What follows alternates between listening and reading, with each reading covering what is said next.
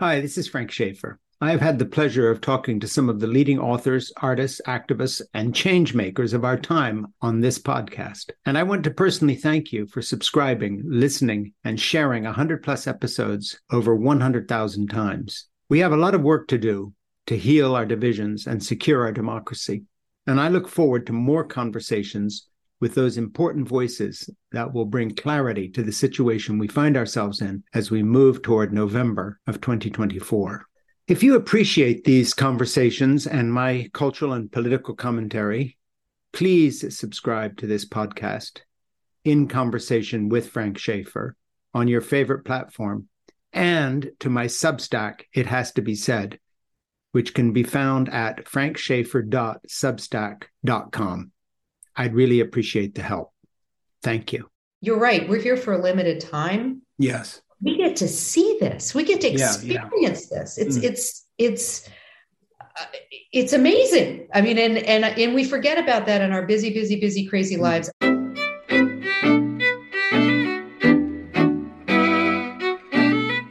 Hi, this is Frank Schaefer, and you are listening to my podcast, In Conversation with Frank Schaefer. It is also a live Facebook event. It is also put up on YouTube and Twitter and many other platforms, as well as on 3 or 4 places where you get podcasts. So today I'm talking to a friend of mine, Mim Senft, and she is in Israel as we speak. What town are you sitting in right now? It's 8 p.m. here. No, I said town, not time. Oh, town. I am so sorry. I am in Tel Aviv. Yeah, see, this is happening because a minute before we came and started our podcast here, I was joking about, how do I pronounce your last name? And you said Senft, sort of like mustard. And then I was thinking, for a terminal dyslexic, now it's going to be Mim Dijon, and I just, okay. So, we started off with me feeling like I'm not going to get anything straight. All right. Now, recently, you had a loss in your family, which meant you extended your trip over there. Can you tell me a little bit about that? And tell me why you were in Israel to begin with, what the connection is. You're sitting in a family property talking to me now. You've extended your trip. So give us a little snapshot of the personal situation, and then we'll get into who you are, and I'll introduce you properly. Sure, no problem. Yeah, like many people out there, we're involved in caregiving for our parents, and had an emergency. My mother-in-law unfortunately broke her hip. End of October, early November. We were lucky enough with all this COVID stuff, but I managed to get over here to help support her. Like many of you know, it's very important to be in the hospital with people to make sure that they're getting the proper care. And things got extended because we just needed to be here longer. We got her home, thankfully. She is doing much better. And then unfortunately on January 15th, we lost my father-in-law, who is or was 99 years old. He would have been 100 on December 7th of this year. And so it's been a lot of family challenges, but I will say that, you talk about this so much, and I think it's why we connect so much. The power of community and family around us through all of this has been just amazing. All my friends and colleagues out there, I just want to give a shout out. I've had so much support, and I'm so grateful. Really. I mean, this is what's most important in life, particularly when you go through these kinds of situations. Yeah. And, normally I wouldn't dive in like that, but actually your situation right now is just sort of a very good segue to the fact that I can introduce you as managing director of Motivity Care. Motivity. See, I was about to say motivation there. So, we've started on a thing. Be motivated. Yeah, Right? Motivity Care, and it's a caregiving management company. So before we go any more, will you tell me what a caregiving management company does? Great. Well, let me take 2 steps back. I think, the vast majority of us, we want to take good care of ourselves. We want to stay independent. We want to age well. But the reality is that most of us don't have all the pieces of the puzzle in place. And it changes at different stages of aging. So you might be 45 or 50 or 55. You have a home, you have children. Maybe you're starting to have to support older members of your family. But when you start to get into crisis situations or let information kind of lapse, this is when it can become very overwhelming very quickly. And so Motivity Care was formed because we want to take the complexity out of this and making sure that people are respected, that their wishes are respected, that everybody in the family can be connected or whatever, however you define family. But we want to take the pain out of this and make sure that you have what you need when you need it. How does that work practically? In other words, day to day, I'm a writer, which means every few years I produce a book. That's what I do. So I'm either sitting here alone in my studio office writing, or in the old days, I was out on the road doing college speaking, and I both earned my living, and also that's what I'm invested in.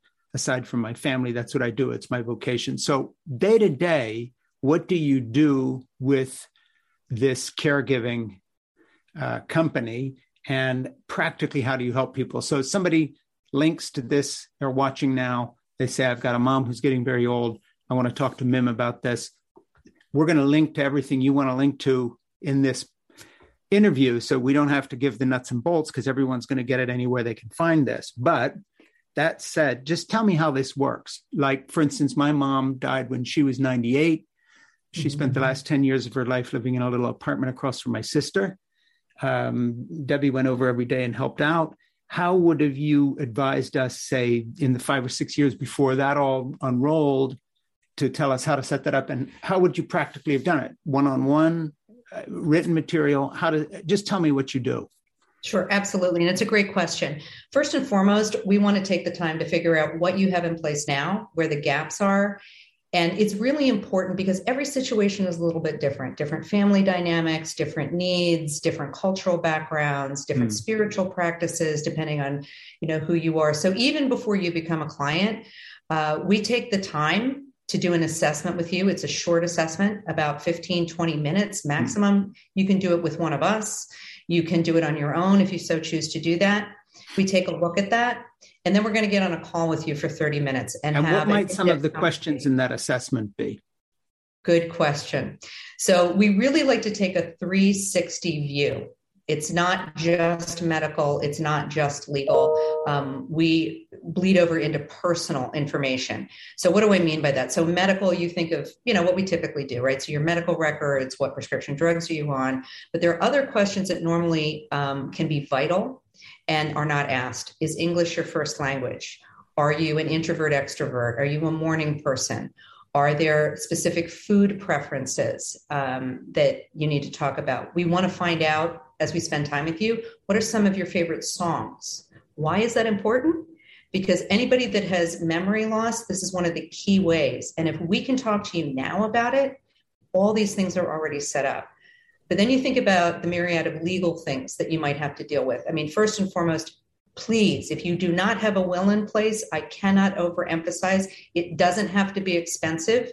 It can be fairly simple, but the pain that you can prevent for your family members, I have been through this personally, and it is one of the reasons I'm so passionate. But we go beyond that. Do you have healthcare directives in place, power of attorney, things like divorce decrees and marriage decrees and social security numbers? And again, it's up to you as to what you want to put in place. And then there's personal information. So you may have a great contact list, right? But in an emergency, who are the top 3 people that need to be called in that moment? Who's the list of family members, which is that secondary list that you might need or someone might need. And then it also depends on household. So if you have a person that has a housekeeper or you have somebody that's a handyman, all these different pieces of the puzzle that make your life important. We're going to ask you, do you have a pet? And we want to know. So who's going to take advantage of this work you're doing if the person you're doing it for falls ill or has Alzheimer's or memory loss of some kind? Where does this information go where it can be accessed, but at the same time guarantee some privacy for someone? Because now you're basically, we're giving you the family farm here. We want to know, A, is it safe? But B, how does my son Francis, get personal here? I'm 70 next August. Let's say we do this together, Mim, sometime, and I go through the whole process. Okay, where does this information go? And God forbid, when I get old and crazier than I am now, how does Francis access this so he can care for me better? Or who is supposed to be able to access this? Can a hospital, if I'm in an emergency room and can this somehow be found? Is it like wearing a bracelet with some medical information on it? I mean, practically, how does this work? So you can carry this with you. And we also have, it's also available on desktop, but I love that you asked the security question. So as somebody that, over the course of my career, I worked on site at Goldman Sachs under the Optum umbrella. I worked for National Financial Partners. I worked at financial firms. Level of security is top of mind for us. And I mean, everybody is worried about this. So it's a really good question. The platform that you put this information in is bank level security. So it is the highest level of security that you could possibly have on a platform. What makes it unique is that each section, you decide who gets to see what when. I see. You can decide down to a document. So you may have family members that want medical, like maybe somebody has an aide that's taking care of them. So maybe the aide should have that information and maybe one or two other people. You may only want certain people to know legal information. Yeah. So now a big question here, intervene again. Is this something that would be set up with someone who, let's say, has an elderly parent and the person caring for them now has to answer these questions because they didn't jump into your program when they were my age and still could remember something. Now they're pushing into their 90s. Their daughter-in-law is the only person who's really doing anything. She knows there's a lot of stuff that needs to be collected. She contacts you. They're not really as available anymore. How far down the chain of command do you get and still get useful information? And typically, what kind of people are taking advantage of this? So answer that question, but then try to remember the other one, which was like, who does this right now, like for real? Right. So for real, I'm going to give you, I'm going to start with the story because this is real life experience. As I shared, we lost my father-in-law on January 15th. So I'm going to paint the picture for you. We were about 10 minutes away. The aide noticed that his breathing had changed dramatically. She hit the emergency button. She called us. We were there within 10 minutes. So we come in right at the same time, they start working on him. My mother-in-law, who's unfortunately, she was obviously upset. We had my nephews there, grandsons very close to their grandfather, my husband, his father. We are all in the room watching this. It is, for anybody, and I've done this multiple times, it is a profound experience to be in the room when someone passes. And there are a lot of decisions in real time that have to get made. And it can be very, very emotional. He passes. And now we have to decide who's going to pick up the body. I'm being very blunt because this is the truth. Sure. And does he have a plot? Who do we call? So everybody's panicking. They can't find the information. I had put this information in our platform literally 6 weeks ago. We didn't have good internet access. I called my partner and I said, Karina, I need this information. Within 3 minutes, we knew who to call, the numbers, we had the information that we needed. And had you put the information in with your father-in-law participating, or were you gleaning this from other sources because he wasn't participating?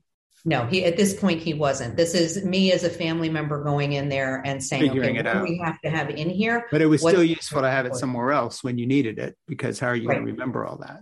Right. But are you going to remember that it's in the wallet, that's hidden in the, and if you've never been there, you don't know what, because look, let's be realistic. This is hard stuff for people to talk about, right? It is. And we all think we're going to live forever. This is never going to happen to me. Right. But I'm going to tell you that it is an incredibly loving thing to do for people. So whether you are 45, and I'm very serious about this because I've said that you asked who uses this, right? Sure. You hope that nothing ever happens to you. One of the stories that I was told as we were developing this, they said, oh my God, did you hear about this couple? They were 50 out boating. And unfortunately, they both died in a boating accident. Yeah. Okay. Their kids who are 20, 21, they have not a clue.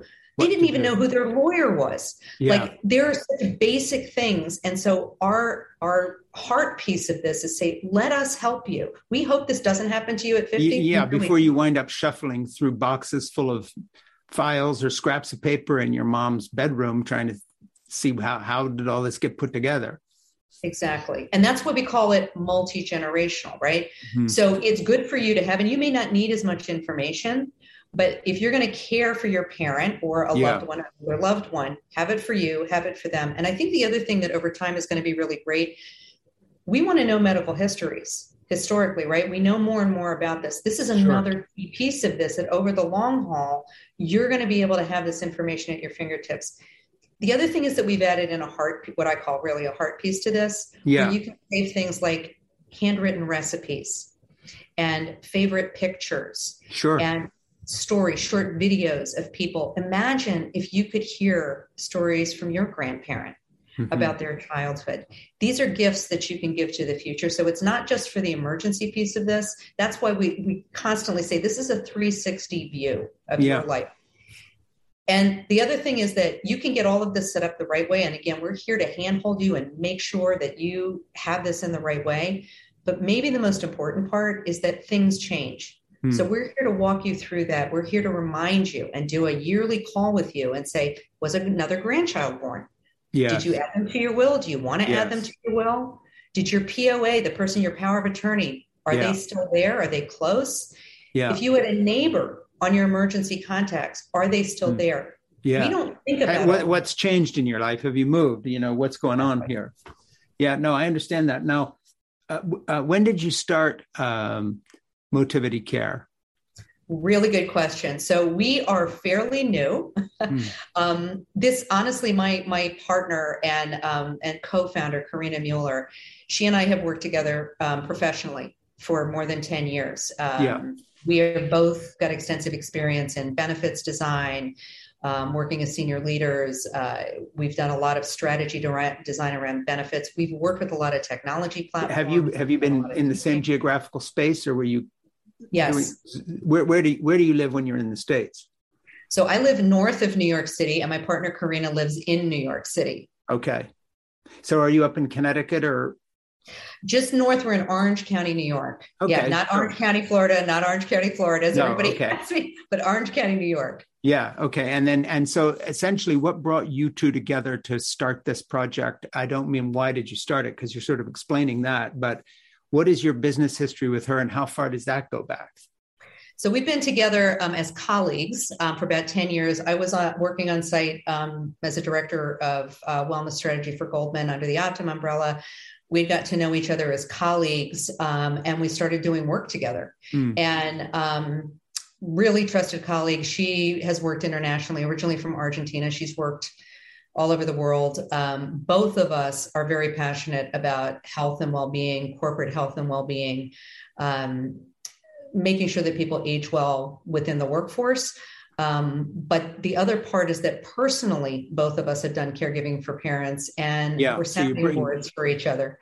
Yeah. So you bring some of this experience to the table. When you were at Goldman Sachs, I think I remember a conversation with you. You had a team there, other people you were working with. How many people were working for you? Yeah. So at the time there were about 6-7 direct reports, and then the entire team, because I had oversight of all the on-site vendors, managers, probably like 200-300 people ish. I had really the privilege of working directly with the benefits team, the HR team, and the chief medical officer. Yeah. And you see the impact of caregiving on people's professional lives and their personal lives, but also through NFP, big brokerage firm, which I worked for, I don't know, maybe 70 different companies we work directly with to help them different industries. Yeah. Caregivers are in every workplace. So let's talk about Goldman's for a minute and other business experiences. What was the plus side of Goldman's? What was the bad downside? Did they have an awareness of the priorities that you have made so important in your own life, Mim, in terms of caregiving and just how you see life? Or was this like, you were basically like a prehistoric creature that wanders out into another planet and tries to talk humanity into people who are all about corporate profits?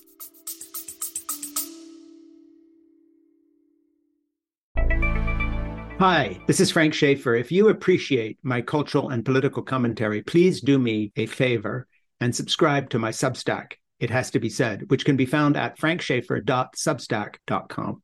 You can subscribe for free, or you can kick in a couple of dollars a month and help me out and help me keep this going if you're able. Either way, I'm incredibly grateful for your support. and most of all, for your participation. We have a lot of work to do to heal our divisions and secure our democracy as we move toward November of 2024. And every subscription helps create, build, sustain, and put voice to this movement for truth. Thank you so much. Yeah. So it's a good question. And I really want to applaud. So I want to be clear. Goldman has invested a lot of money into their program, and they've done things on site. I didn't start the program. I want to be clear. I came in, and my time there, really, really valued that time. And I applaud them because they started out early on thinking about resilience. How do we use the language in our working culture that's going to actually resonate? And so they did some really smart things.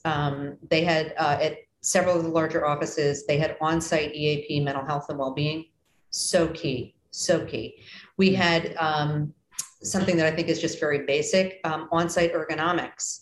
And you think about just sitting and how you sit and how you move and all of these things. So they built this program over 11 years, and I applaud them, and not just them. I mean, there are other companies out there that are also doing it. I think with many companies, this not many industries, because again, I've worked with many different companies. Yeah. This idea of valuing busyness is something that, especially after coming through the pandemic, that I think you're starting to see a shift for some of these forward-looking leaders. Which I was just gonna mention, and that I don't want to zero in on poor old Goldman Sachs. I have a friend who works there, does personal wealth management. Great people there. Helped me launch my new book, and we're great friends. But it just happened to stand out that I think it was the chairman.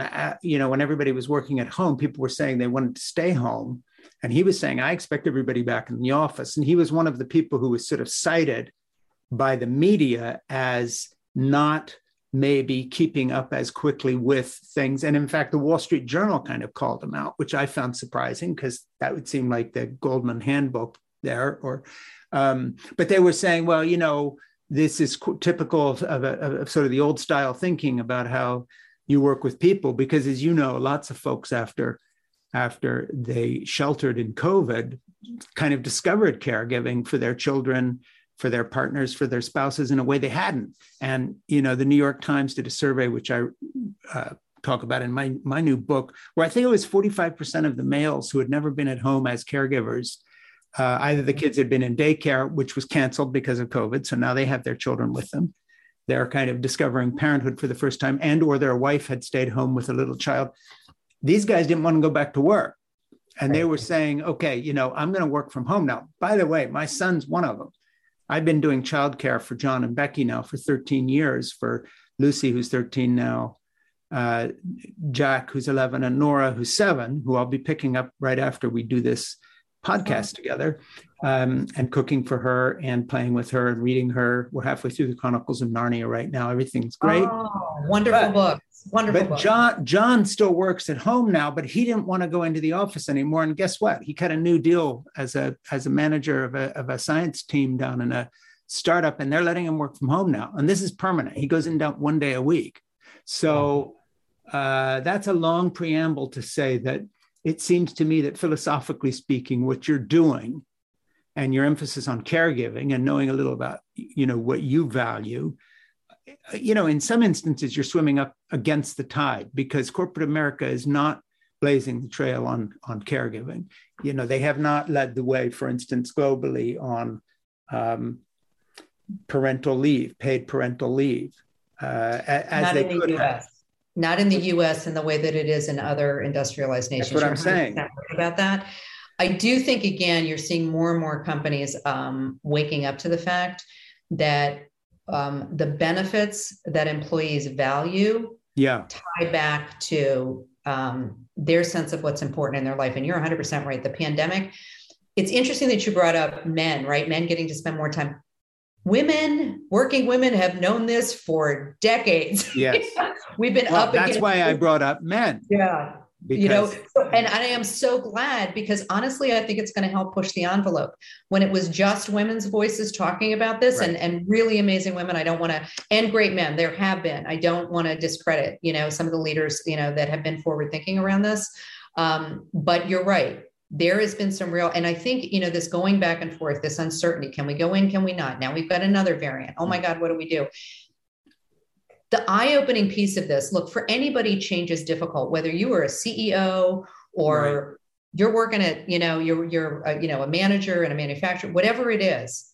The truth is, change is difficult. This has worked for me. This has worked for me for decades. Yes. And so you can acknowledge that, right? We're asking you to completely change your way of thinking as a leader. Yeah. On the other hand, this younger generation, it has been wonderful. It's so exciting. My nephews, or twin boys, are almost 27, like listening to them talk about, what do I value? What do I want? I want to have a career. I want to be in a place where I can grow and contribute, but family is equally important. Yes. I want to be here for these important events. And again, I want to be able to spend time with my grandparents. I want to be able to hear their stories. I don't want to be eking out time. And I think that technology has unfortunately made it harder and harder for white collar workers. There's actually data around this that says that white collar workers are more stressed now than blue collar workers because they have actual hours. Yes. And now, of course, everybody brings everything home with them, and they were already answering emails at midnight and coming in, working over the weekend.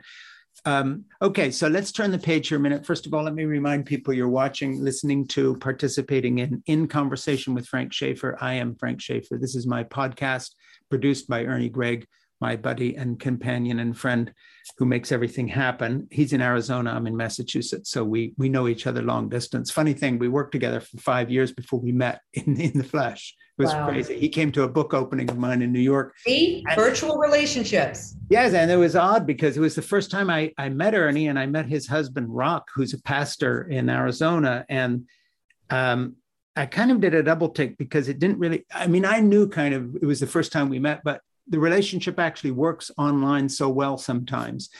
Same with you. We had a long conversation a couple months ago, and I'm trying to differentiate in my head between interviewing you and just talking to you. So, and remembering to ask you questions like, oh no, this is official, because I feel like we sort of know each other. Okay, so this is In Conversation with Frank Schaefer. I'm an author. My new book is Fall in Love, Have Children, Stay Put, Save the Planet, Be Happy. Yes, I've read it. Yes, everyone in Israel has a copy, right? I'm only joking. Well, we would encourage not just Israel, but everyone. No, yeah, and I'll start with the entire. Not ask me to hold up the book. I'm just going to tell you that right now. Yeah. But if I can jump in for just a second, Frank. It was interesting when I heard you talk. There were things that you said on the interview through our friend Jose Salestra. Yes. That so resonated, which really connected us. And so I did go out and get the book right away, and it resonated so deeply with me about what you talk about, using the word love. Like, we don't use the word love enough. And you are such a passionate speaker around that particular piece. And that this love is not a word of weakness by any stretch of the imagination. Right. It is so powerful. Well, and as I talk about in the book, it's a sciencey thing too. When I started this book, I had no idea of the depth of the science. Speaking of women, my good friend Myrna Perez, who teaches at university level, wonderful woman, started annotating and correcting my manuscript, telling me, you got to read this book, and this book. And my journey was, why do I love these grandchildren so passionately? Why is this such a great moment for me? Which is what the book is about. But actually, the science is very clear on it. It's because we evolved to be caregivers. And when you cut that part of your life out, you will not find joy. There are a lot of lonely, unhappy people around because our culture does not put the caregiving relationship aspect of life first, not just for married people with kids and grandkids like me, but everybody. So anyway, to get back into the interview here, and by the way, if you're listening to the podcast and you like this, then please like it in the techie sense too, so other people can find it and share it.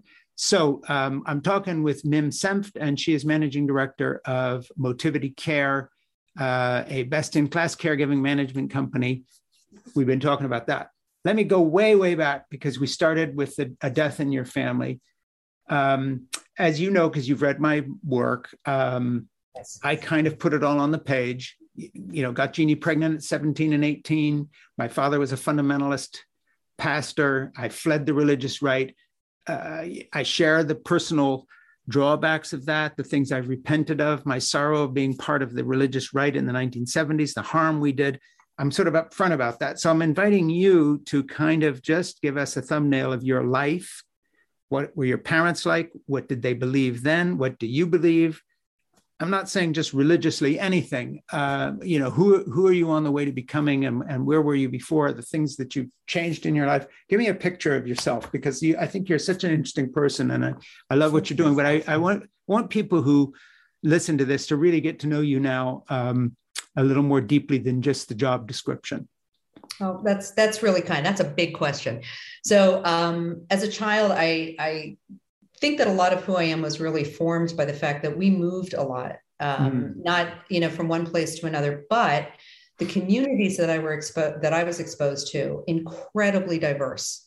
So people from backgrounds, cultural backgrounds. I had friends that were Black and Asian and Catholic and Jewish. And the summers, my father did research up at the marine biology laboratories in Woods Hole. And so there'd be families from different countries.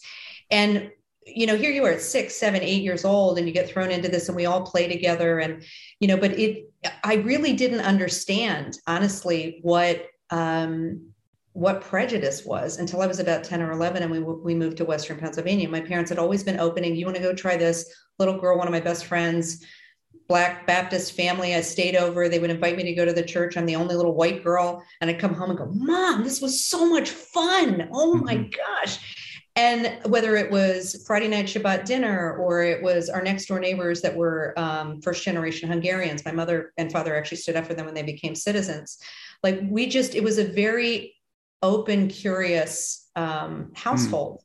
And I'm deeply grateful for that. And that you judge people by what they do, not because of their background, not because of, anything, but are they a kind person? Are they somebody who is there to help?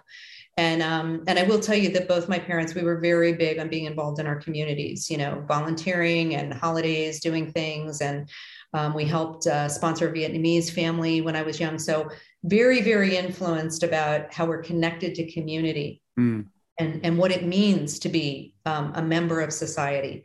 And were they kind of first, second generation? Where were they from originally? Both of them grew up in Pennsylvania. Okay. And were born in the States? Yep, born in the States. And then how about grandparents? Who got to America when? We go back pretty far.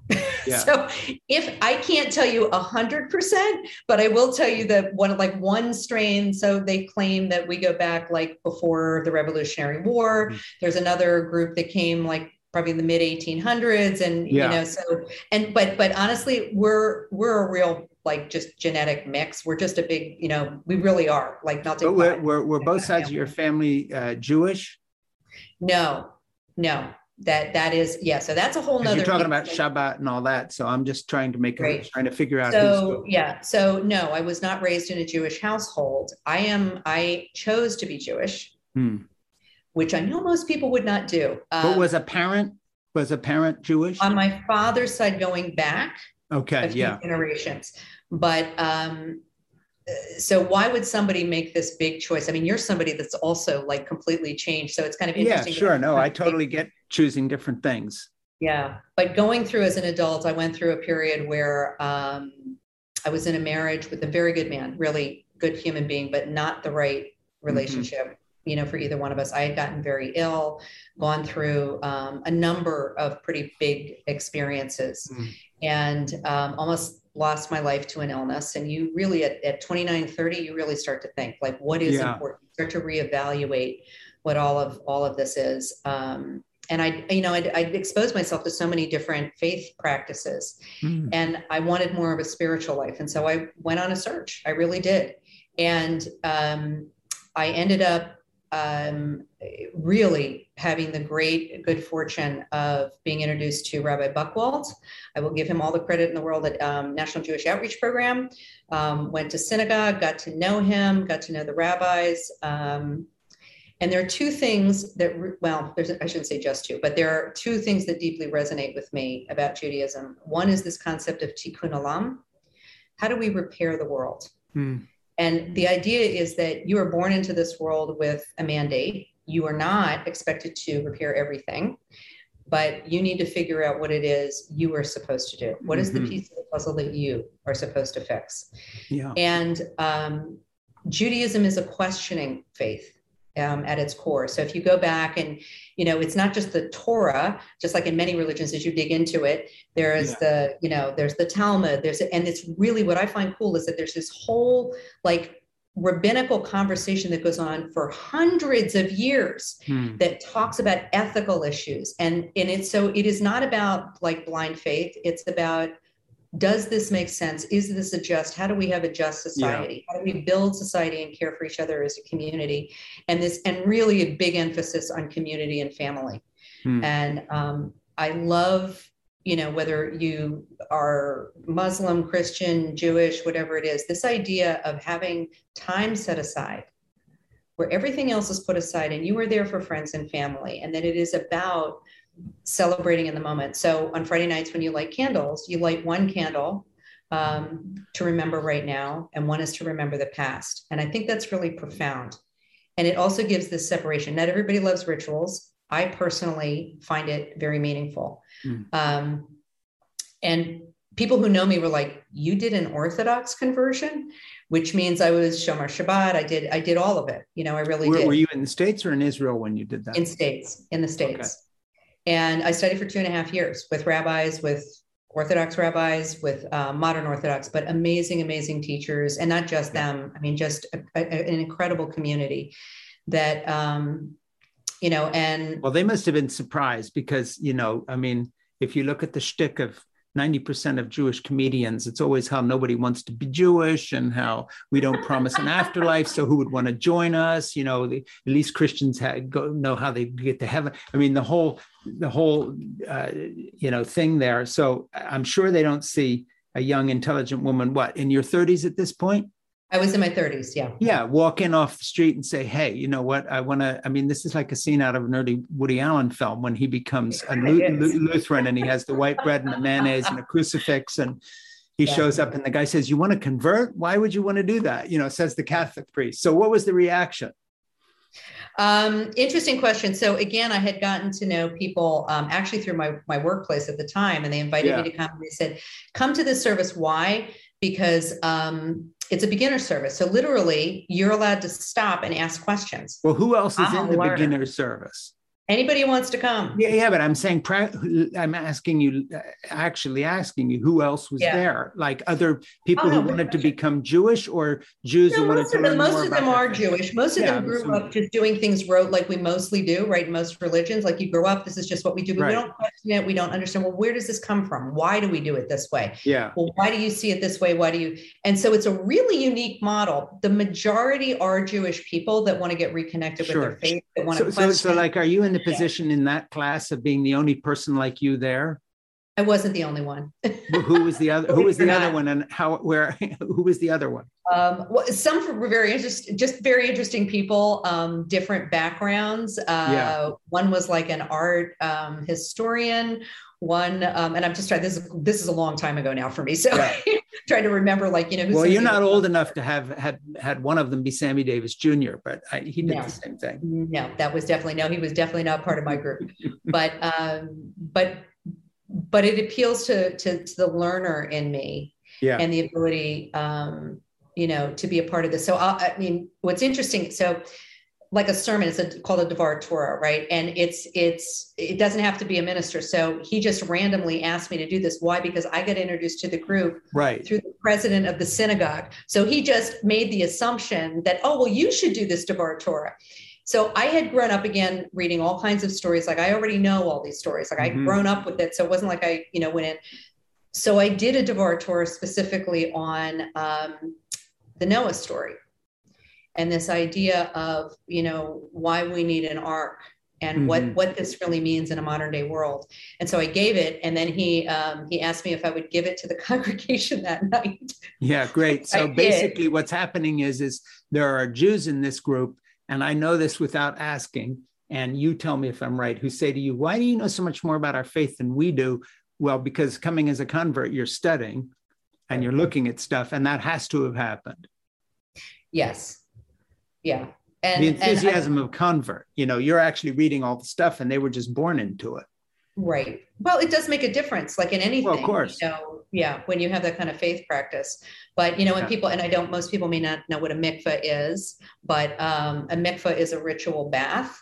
And for Orthodox Jews, many folks do this, like women. It sounds like that other word that means good deed. That's another one, mitzvah. Mitzvah. Yeah, it does, doesn't it? So anybody who understands baptism, I can tell you that it came from the ritual of the mikveh, 100%. There's no doubt in my mind. Yeah. Okay. So let me fast forward a minute. Now, did you marry somebody who was Jewish in a second marriage because you're married? Yes. And did that sort of, would have that happened if you had not converted? I don't mean in this physical sense of where did you meet, because maybe you met in an environment you would have been in, but philosophically, spiritually, and so forth. Yeah, it's an interesting question because everybody asks me, well, because my husband is Israeli, has no accent, though he lives in, lived in the United States. Yeah, sure. No, they said, didn't you convert for him? I said, no, I did not. No, I didn't. I met him after. Yeah. Which is kind of interesting. And the way we met and how we got together is a whole nother story. Like it's really kind of out there as like, what usually happens to most folks. But but by my father-in-law, when I, first met him, it was very interesting because, of course, he was asking me all kinds of questions, and he was like, she really knows her stuff. Yeah, right.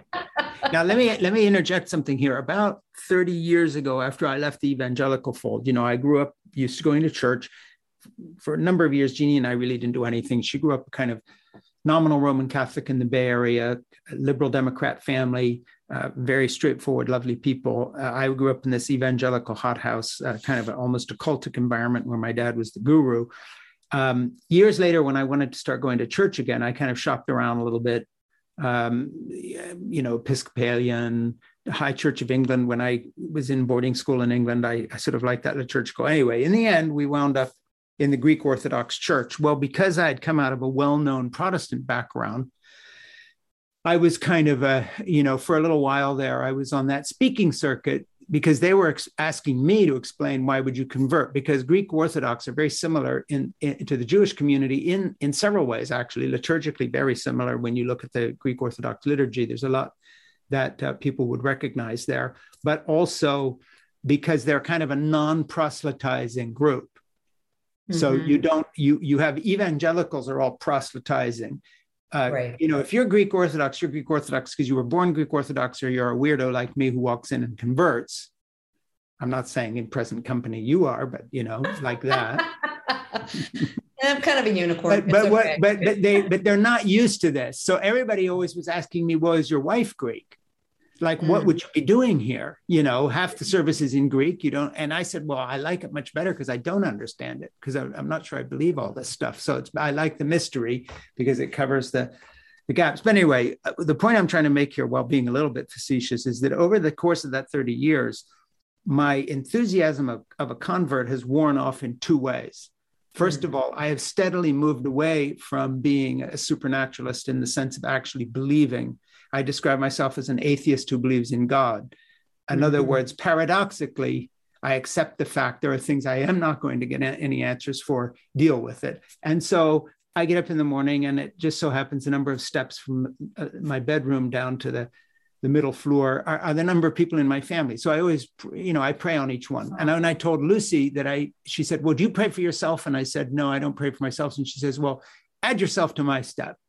So ever since, it's been that. Great advice from a young. Okay, so then how does a guy who says he's an atheist and on one side do this? Because I do, and that's how my mom raised me, if you want to put it that way. Not the staircase business, but prayer is something that I want to do. And my wife and I say grace over our meals because we're very thankful for things, and we want to say thank you to something or someone. But philosophically and intellectually speaking, I'm a long way from anybody who believes in the basic tenets of the Christian faith, if you go for the theology I was raised in.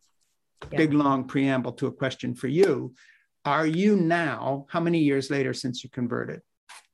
It's been 20 years. Okay, 20 years in. Where's your head at? To put it like a guy on a bus would put it to you, do you believe any of this stuff is true? Or are you culturally Jewish or familial?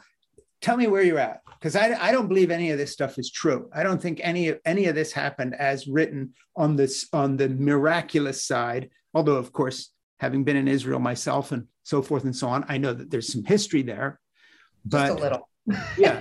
But there's a lot of history. The human race is no, everywhere. So no, but not only that, the human race is so young. We don't even have a history. We've been here for an eye blink. We're not even part of this planet yet, and we've already. And my family, we have a lot of family that lives here, right? So first and foremost, I want to say I am a huge just the country of Israel. Take away all the other stuff. Yeah, it's sure. a beautiful place. It really is. The food here is amazing. Yes. The people, if you get to visit it, take away all the stuff. But to get to your, one of the wisest things I ever heard, and I think it's where I come from, is sacred myth. What do we learn from these stories? Do I actually believe that, certain things happened in the way that they happened and the way these stories go? No, my father was a research scientist. So there is a part of me that has that side to me. But sacred myth speaks very deeply to me, that these stories have been passed down from generation to generation because there is wisdom in them. Yes.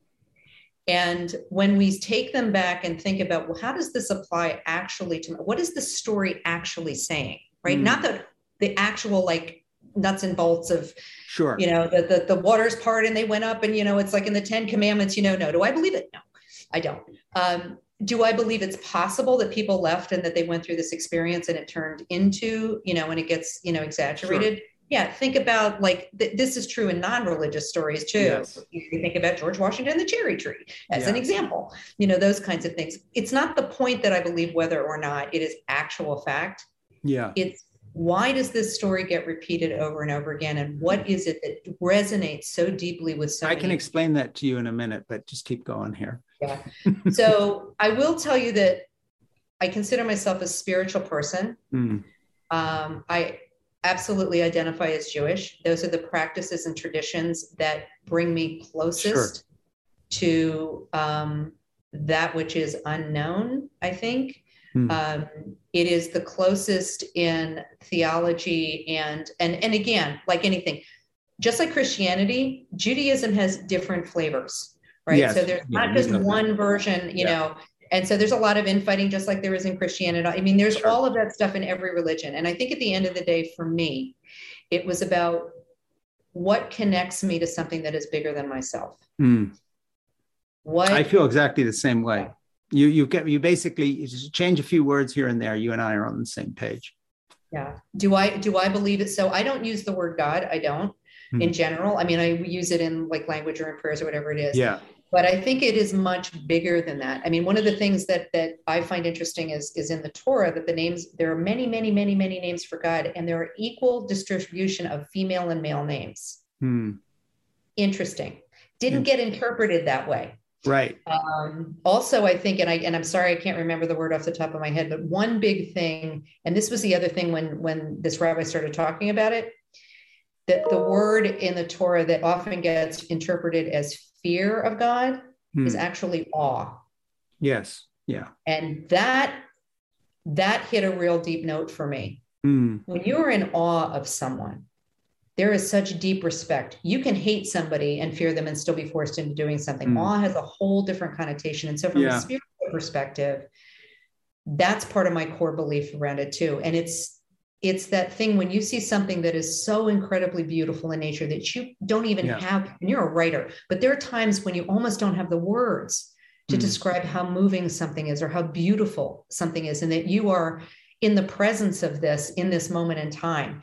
That to me is the spiritual experience. And it could be holding a newborn baby, or it could be even being in that room when somebody passes, or the incredible sunset that you're standing there with people, the simple and the big. And and I think the best of what faith practices are bringing you to that point. You're right. We're here for a limited time. Yes. We get to see this. We get to experience this. It's amazing. I mean, and we forget about that in our busy, crazy lives. I remember walking in the streets in New York City one time, and this beautiful dragonfly, this was on 40, tons of people running around, and this dragonfly just coming in. I'm like, oh my gosh, what is that dragonfly doing here? And isn't that miraculous? Yeah. You know, I think that the best of spiritual practices help you embrace those moments. And for me, that's what my faith practice does. Yeah, well, that's great. And I'm glad that I gave you a long preamble because I got a good full answer back from you in return. So thank you so much for that. And I love what you were saying.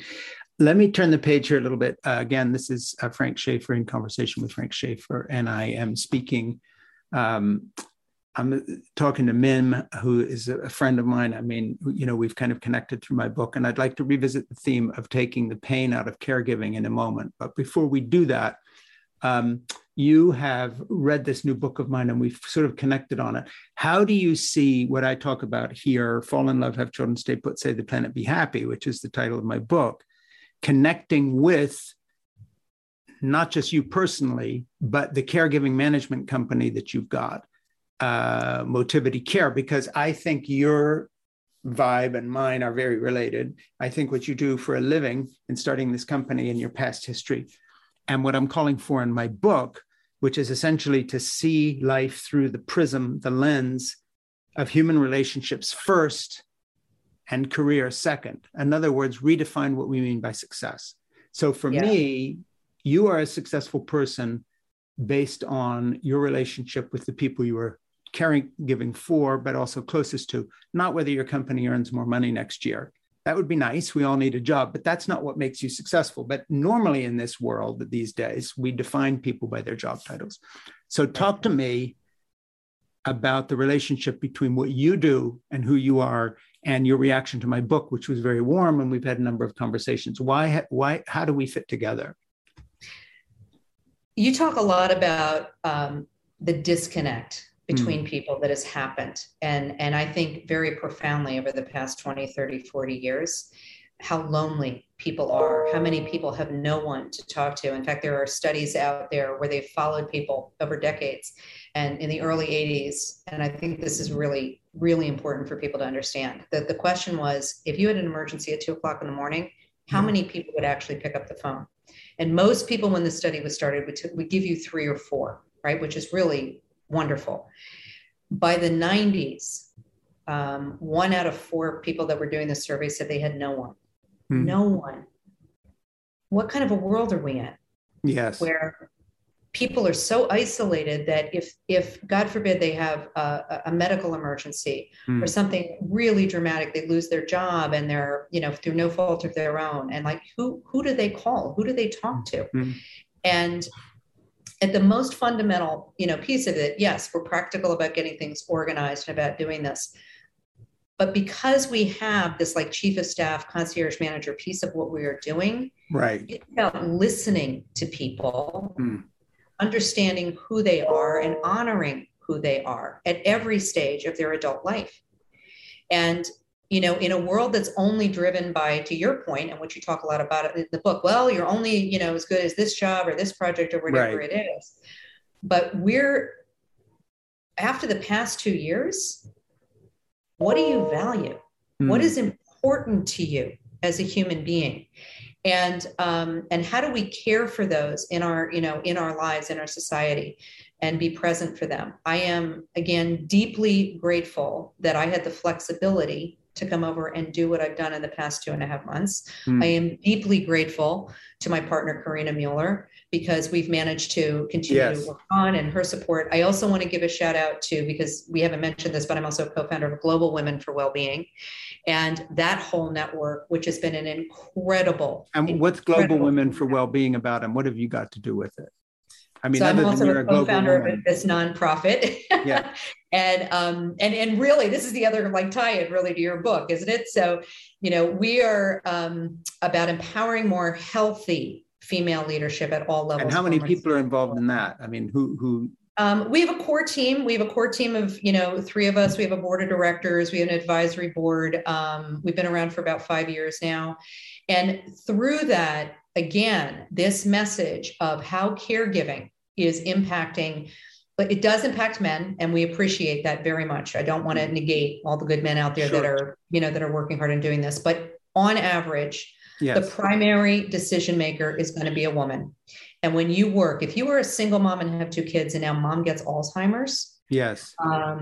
She's 2 states away, it becomes overwhelming. So just, I'm a data girl, but AARP tells us that on average, when you take on this primary caregiver decision-making, this is not the aide, this is all the doctor's appointments. Is the house clean? Is the prescriptions changing? Do we have to change the house? Like this myriad of things that you have to deal with, it becomes overwhelming. Yeah. And your job suffers, your family relationships suffer. It is a gift that I truly believe, like, to have somebody on that back end. We got your back.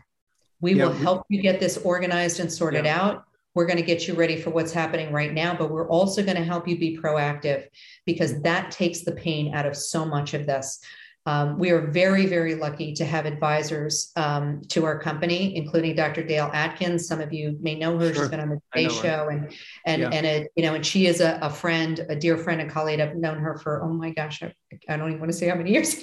Yeah. Speaking of which, by the way, we need to do a shout out to Jose Zylstra, who introduced us. Yes. Who runs Gender Fair, which you can download their app and I just want to say we applaud her work. Gender Fair. You can download the app and find out whether the airline you're about to fly treats women well, and change airlines if they don't. I mean, it gives you a survey of companies. And then the other thing she's part of is the WBC, the Women's Business Collaborative. So am I. But also, that you are too. And then that's sort of an organization that then reaches out to hundreds of other organizations. And it seems there are a lot of women thinking along these lines. Has something changed in the kind of feminist juggernaut? As you know, I've got a whole chapter in Fall in Love, Have Children, Stay Put, Save the Planet on why I'm a feminist, and how I think feminism actually does more for men than for women, in the sense that for instance, in countries where there's more gender parity, men live almost as long as women do. I mean, stuff you can measure. Nervous breakdown, suicide, all these other things. Okay, so where I'm coming from on that. WBC, and people like Jose and you would not like this book if that wasn't me. Preface the question I'm going to ask. Don't you feel that there was a thread coming through the feminist movement that at one point could have done a better job of saying, look, we demand from corporate America that they see us as whole people and don't make us choose between family and career. And I think one of the places you really see this, that, by the way, Michelle Obama has spoken about, is the issue of fertility. I mean, it is simply ridiculous that we are in an era in which it is normal, quote unquote, to have a $1 trillion fertility industry that deals with the fact that corporate America has never told people, if you want a child, we're going to work with you so you can have that child at your convenience. Instead, they've said, if you want us to take you seriously and you ever want to make senior partner in this company, you show up as if you have no other interest in this life. We don't even want to know that you've got a family, let alone take time off or whatever. I hope that now we're coming to a place where people like you and Jose and others that I'm working with and talking to because they're interested in my book are demanding a better kind of deal. Yeah. And I just want your reaction to that. Yeah, demanding things is difficult when you don't. Well, demand may be the wrong primary word. Decision maker. And I think that this is, again, it goes back to, look, history is history, right? Who runs most companies? So we care about this. A good friend of mine who was a global HR director for Procter & Gamble, a couple other companies, we actually had him come and speak at an event because he made a very interesting point specifically about this. Right? Until the senior leader, the CEO, whatever, says, this is important to me. It's not, it's important to you, so go do this. It's important to you. No, right. It needs to be important to them personally so that they understand. And it becomes not just, hey, it's National Women's Day, or it's, hey, we're going to do Women's History Month. And then another 11 months go by and nothing's really changed. Here's something that I know, we are getting louder, and I do think we need to. I think that the understanding, and here's what kills me, because the data has been out there again. You look at Harvard Business Review and Gallup and everybody else has been doing these studies. When you truly have gender diverse, and I want to be careful, not just gender, but women from all backgrounds, not just white women, but Black women, Hispanic women, Indigenous, like there is real data that shows that you will actually be more financially successful, that you will be better at innovation, that you will actually have more resilience within your teams if they are truly integrated. Because the problem still is, I think in many cases, hey, look, we've got these women. Look, see, here they are. Yeah. The question is, do they have as much voice and as much decision-making power? And that takes time. So there are companies that, and I do want to give a shout out to companies like Diageo, and Jose and Gender Fair actually did an analysis of them. So Diageo is one, L'Oreal. There are companies that have made really good progress. There are smaller companies like Meteor, because everybody says only the big companies. Well, the CEO of General Motors is a woman. Yes. Right. Well, and here's the question about that though, Frank, right? Okay, that's great. Now let's look at this down through all the different levels. Did making her the CEO actually create a bigger pipeline of women from all backgrounds to move into more leadership positions? And that'll be the question. That's the question, right? And then my question on top of that would be coming out of my book. And when you made that pipeline available and you opened it up and put people at all levels, did you tell them, part of our package is we are going to give you a full year of maternity leave. Not in the United States. We are going to open a nursery school where you work so you can walk down the hall and have lunch with your toddler. We're going to invite your husband to take a full year off, and we'll help you do that too. Because guess what? We have your back as someone who does more than just go to work. See, that's the other shoe that needs to drop. And then, by the way, the companies that are smart enough to do that would find that they're not having any great resignation. People would stick around because you are now Scandinavian countries. You're being taken care of as a human being, And I think it's ludicrous that this always focuses on women's needs as if men, I enjoy taking care of my grandchildren more than I do anything I do for work. Okay. So, and I can't be the only man that feels that way, but you're not even supposed to say that in this culture as a male. No, you're not.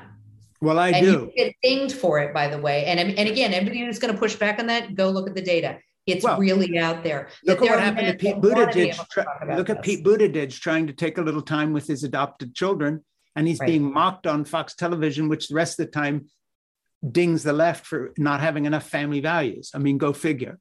How can you claim to have family values when there is no support, as you clearly point out in your book over and over again? Yeah. We are whole people when we can care for and be cared by the people that are most important in our lives. Yes. That should not be pushed aside for the sake of, a corporate bottom line. I get that a company has to make money in order for us to have jobs. I've worked in finance. I get it. I'm not arguing that at all. But what I agree, and what you and I have talked about, prior to this, is that companies that understand there is a whole person walking through that door, and being a little bit more flexible, learning, hey, gosh, if that person doesn't have to do an hour commute each way, in the office, they're actually more focused and more productive. Isn't that interesting? Gee. And Xylo, their CEO was interviewed, and I think this is only about 9 months into the pandemic. And it was a great interview because he said, I've completely changed my mind. He said, our productivity hasn't gone down. He said, why was I so focused on this? And I love that he was willing to publicly get out and speak about it, because it gets to exactly what you're talking about. Whether you are a mom, a dad, a blended family, a single parent, whatever it is, particularly a single parent that's caring for children and older adults, you need that paycheck. You need that paycheck. And if you feel like your job is being jeopardized, that this means I can't put food on the table, I can't pay the bills, but you're pulling me apart. I mean, this really came to a head over the pandemic. Women, in droves saying, I can't do this anymore. Yeah. You're asking me to be a teacher and be online all the time and take care of the household stuff. And it's unbelievable. And there are men that stepped up and did stuff, but in general, women still do more work at home and have these. So we actually have a whole nother job. And you start adding on again, like I said, 23 plus extra hours now that you've got to come up with if you're taking care of an older member of the family. Or what if your spouse becomes disabled? Or what if somebody has surgery and they need support for a couple of months? How flexible is your job? And I think the other thing too that we don't talk enough about is the grief process. And, we know from studies that when you lose a spouse, a child, a parent, in general, that first month or two, it's the same as having deep depression. And that's normal. That is normal. That is not being weak. We give 3 days in many cases. What do you do when you lose somebody that you love that deeply and that you have no way of dealing with it? Yeah, well, I think the discussion is open nationally in the US and more globally, just saying, look, whatever this is we're doing is not working on a human level, because loneliness numbers, suicide numbers, depression numbers, drug overdose numbers, touch it where you will, we're being hollowed out by a culture that is not looking at the whole person, whether it's how to grieve, time with your newborn baby, encouraging women to have their children if they want them. Nobody says women should have children. If they want a child, somewhere within the range of something any biologist would say is a reasonable fertility clock. I mean, just come on. This is Thank you. And yeah, I mean, this gets to healthy female leadership. And we do talk about this a lot, right? So women push off having children. The risks you take if you get pregnant over the age of 35, particularly for Black women, they die at 4 times the rate of their white counterparts for a whole host of reasons, not just because of age. Women are sold a bill of goods. Hey, if you get, you go through and get your eggs harvested, there are women that end up having symptoms for years. We haven't done enough studies about what happens when you force your body to do that. There is not a whole lot of data out there around, okay, if you freeze these eggs for 10 years, are they truly viable? So what are we paying for? Who's making money on this? And why are we not allowing, to your point, families to decide when they want to have healthy children and be able to have a career? Why is that? We can send people to the moon. And work with them on it. Well, and the people who break the rules, like I talk about my daughter in my book, Jessica, who wound up as a CEO of a company in New York, she left college, got married early, had her kids early, finished college, did everything backwards, then got a job as an intern, wound up owning a company, becoming a CEO of another company that then hired her away from that. All backwards, but she had time with her kids. One reason why, she was in Finland. And the Finnish gave her a year of paid family leave each time. And they paid for her college tuition. And they did everything that any woman with a young child would want to have happen. And they were saying, that's because we actually believe helping families is important. I mean, it's like, duh. So we got to keep hammering away on this, Mim. Let me say, we're going to wrap up here. This is In Conversation with Frank Schaefer. I have a new book, Fall in Love. Have children, stay put, save the planet, be happy. Mim's got her copy. It's dog-eared. She's read it. She showed me. It's true. She really did read it. And we talked about it. This is In Conversation with Frank Schaefer, my podcast. Please like it in the online sense if you like this, and share it. And Mim, we are going to put links that you will give my producer, Ernie, everywhere so people can get in touch with Motivity Care. And what you also mentioned, the other thing, and I'm sorry, I'm so bad on names. GW4W? Yeah, we want to have you back for Women for Wellbeing. That's right. And we also want to have you back for a caregiving forum. I'm in. And I, and hopefully Karina Mueller, my partner, can join. That's what I'm saying. Yeah, I think this has been fun, but the only thing is you're too interesting and I like you too much. So we've gone all over the place. And look, Frank, I mean, for the audience out there, like I heard him on a webinar. We started asking questions. We got on a call. We've been emailing back and forth. But I think it gets back to, I think it's core, and I'm going to speak for you if you don't, but more good together.